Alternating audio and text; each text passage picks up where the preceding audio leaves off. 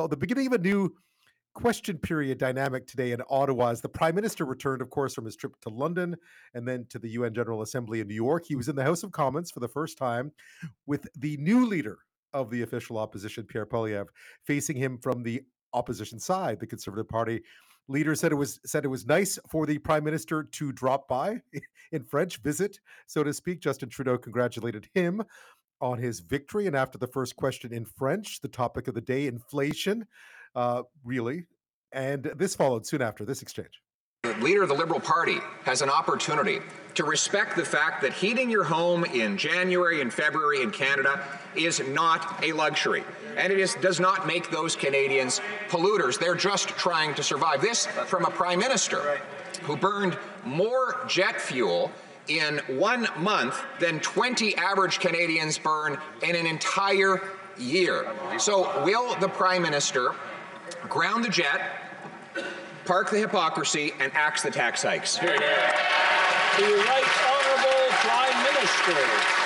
Mr. Speaker, on this side of the House, we're going to continue to stay focused on direct and real help for Canadians, responding to the challenges they're facing with meaningful measures that are going to help millions of Canadians in the middle class and those working hard to join it. If Canadians had followed the advice of the Leader of the Opposition and invested in volatile cryptocurrencies in an attempt to, quote, opt out of inflation, they would have lost half of their savings. Mr. Speaker, responsible leadership means stepping up for Canadians and being there to support them. Will the Conservative leader support our measures to support Canadians? Well, there you go. The first of what will no doubt be many exchanges between Pierre Poilievre and Justin Trudeau in the House of Commons. Seemed like pretty standard stuff, didn't it? It came on the same day that the Liberal government appears to have opted to end COVID-related travel restrictions, at least some of them, and make the ArriveCan app optional. And reports tonight that Ottawa has finally made a decision on a new ambassador in Beijing at long last. Well, joining me now from Ottawa with more on all of this is Politico reporter Nick Taylor-Vaisey. Thanks so much for your time tonight. Quite the day. Thanks for having me. And yeah, it was a lot packed into one day. So tell me, I mean, there was a lot of anticipation because, of course, there's so much to talk about when it comes to the political shows that everyone was trying to tee this up as some sort of showdown between the Prime Minister and the new leader of the opposition. It was pretty standard stuff, though, in the end, wasn't it? You know, it was. And it's funny because the entire political bubble has been setting this up as a showdown to end all showdowns. Justin Trudeau finally getting the Conservative leader who can challenge him and possibly take him down, and Pierre Poilievre fulfilling, 7 elections and 19 years in Parliament, and finally getting his chance to take on the guy who took down the last Conservative government. So there was so much anticipation, but as it turned out, like you said, it was kind of just like standard rhetoric in the House of Commons for the exchanges between them. Yeah, I guess it. What it could possibly have been but that, right? There is a format to all this, but it was interesting. We knew they would focus on inflation. I guess this is going to be the topic of this session. There's no two ways about it. Clearly, the Conservatives think this is an issue they can attack them on. How are they doing? How is he doing so far?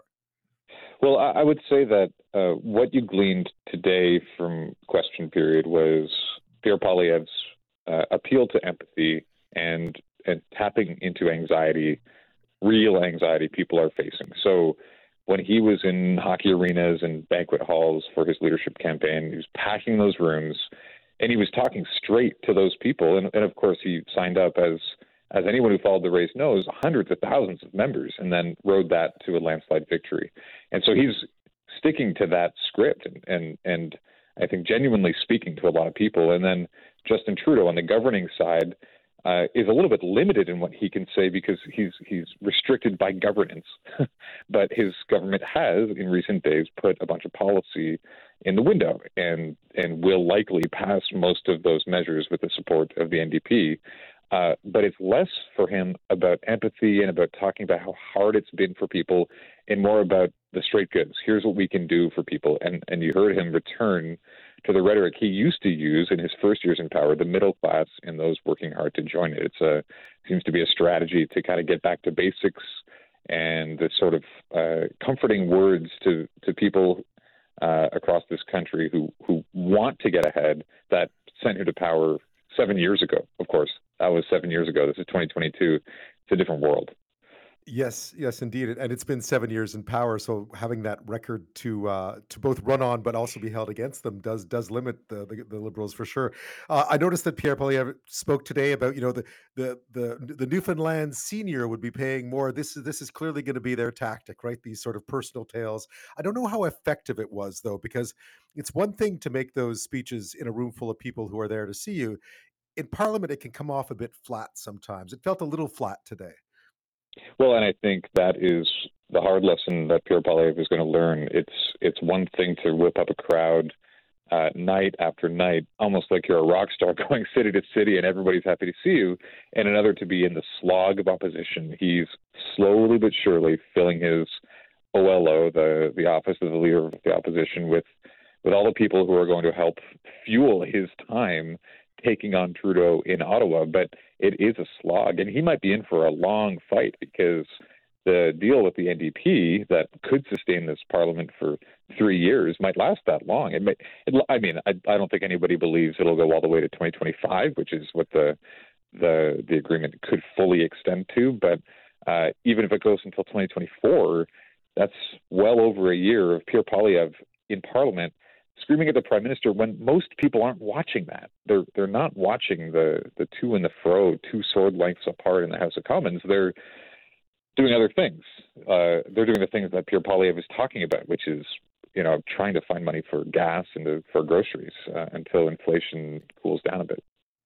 Yeah, I mean, one of the things I found interesting earlier this week was the Conservatives sort of shifting gears a bit on Bill C-30. So there's 2 things coming, right? Bill C-30 and Bill C-31, which is the dental payment program, not the full program, but part of it that the NDP, obviously, this is part of their deal, and that will go through. But the Conservatives supporting some of that legislation is an interesting move on their part. I guess right away they've tried to make it seem like they are willing to work with the Liberals, provided they think it's a good idea, and it looks like they're supporting something based on on reasons that they can at least justify to their own voters or their own support. I think Conservatives on that score have boxed themselves in a little bit, because at the provincial level, a lot of premiers, Conservative premiers, have sent money to people, just checks in the mail, to help them afford things, because everything's more expensive than it used to be.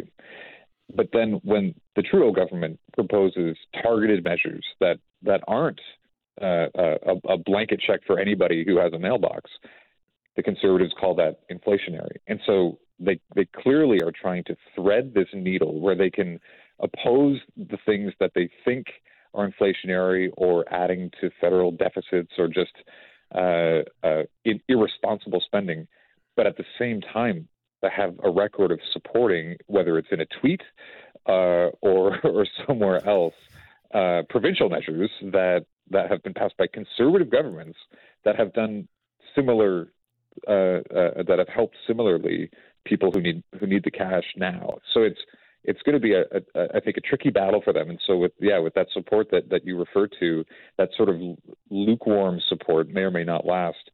It's trying to thread that needle.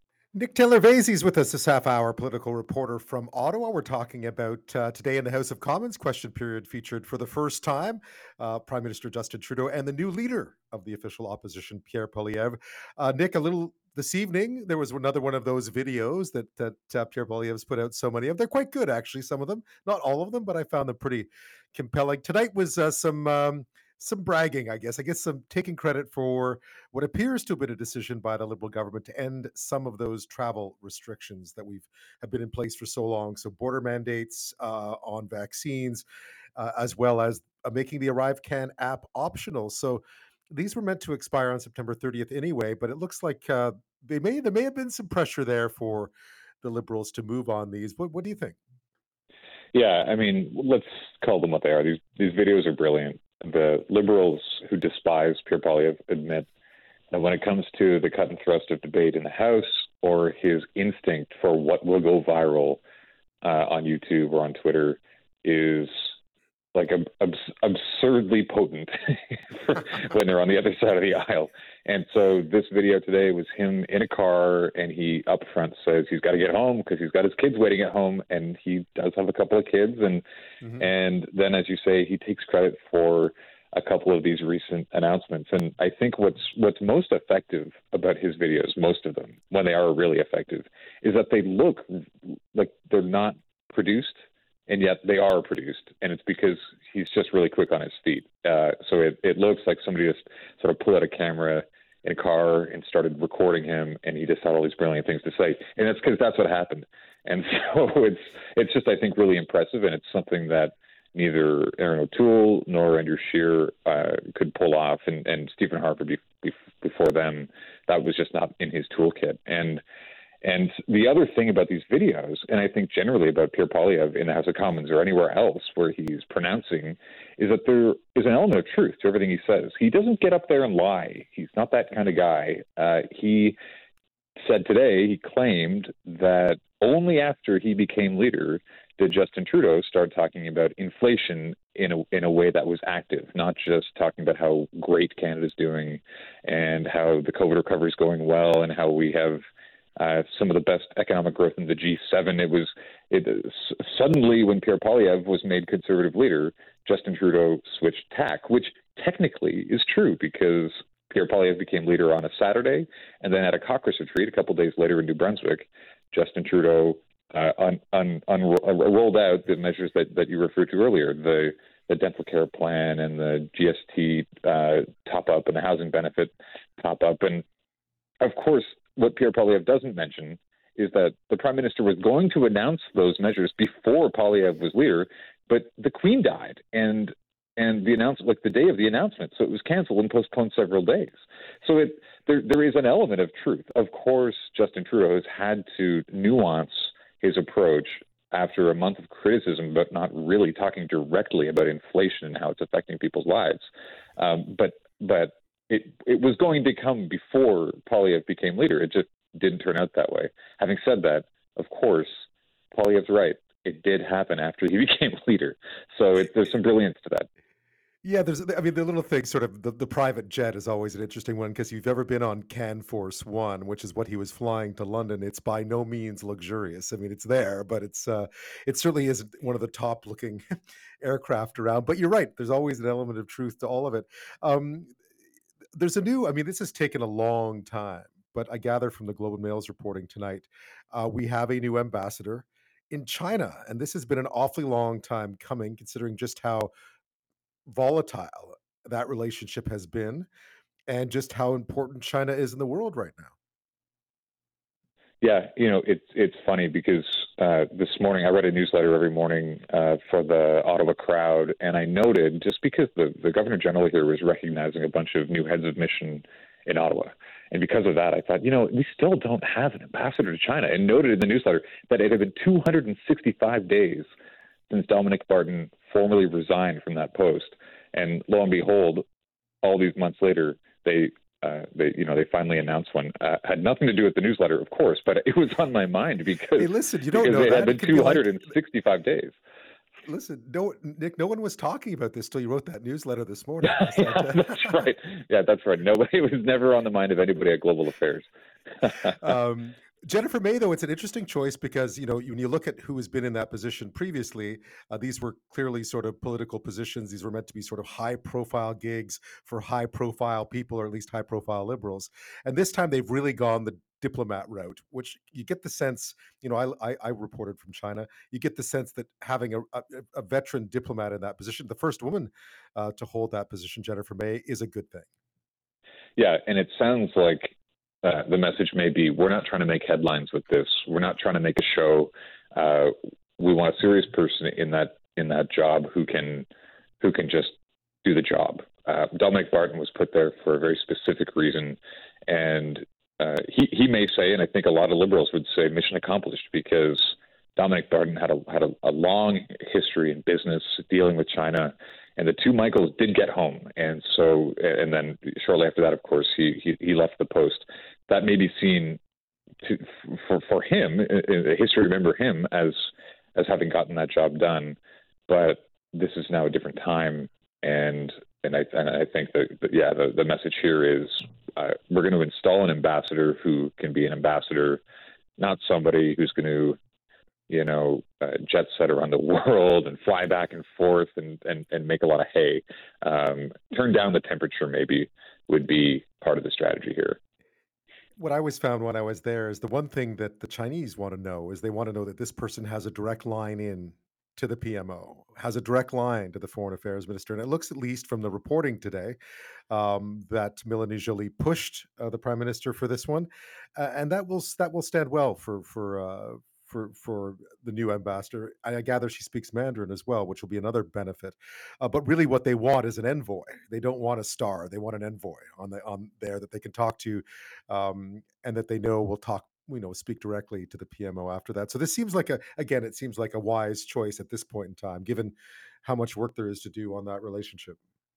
Yeah, and no surprises, I think, is a general rule of thumb in diplomacy. And when you put a career diplomat into that kind of position, and for all the reasons you're talking about, it feels like no surprises are on the way, and that may serve Canada well, to put it lightly. Nick, to put it lightly, Nick, before I let you go, do you want to take a stab at our question of the day? This was there are only 2 food items that are not more expensive now than there were 5 years ago. Anything come to mind?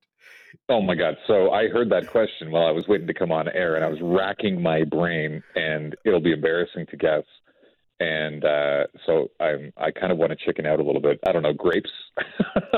Grapes would be, because grapes were always expensive, right? So I was, exactly. I was always, the grapes are always outrageous. Not grapes. I didn't actually have a line for grapes, but someone else just guessed peanut butter, which I thought that hasn't gone up that much, but it's up 34% apparently. But Wow. Not grapes. You know what? I will give away, this is a little bit of a tough one. I'll give away the one of them. Romaine lettuce is 17% cheaper than it was. I don't know why. Romaine lettuce, go figure. There it is. Reporting to be done there for sure. Absolutely. We'll go. I'm going to go look into it. Nick, thank you so much for your time tonight. Much appreciated. Thanks for having me on.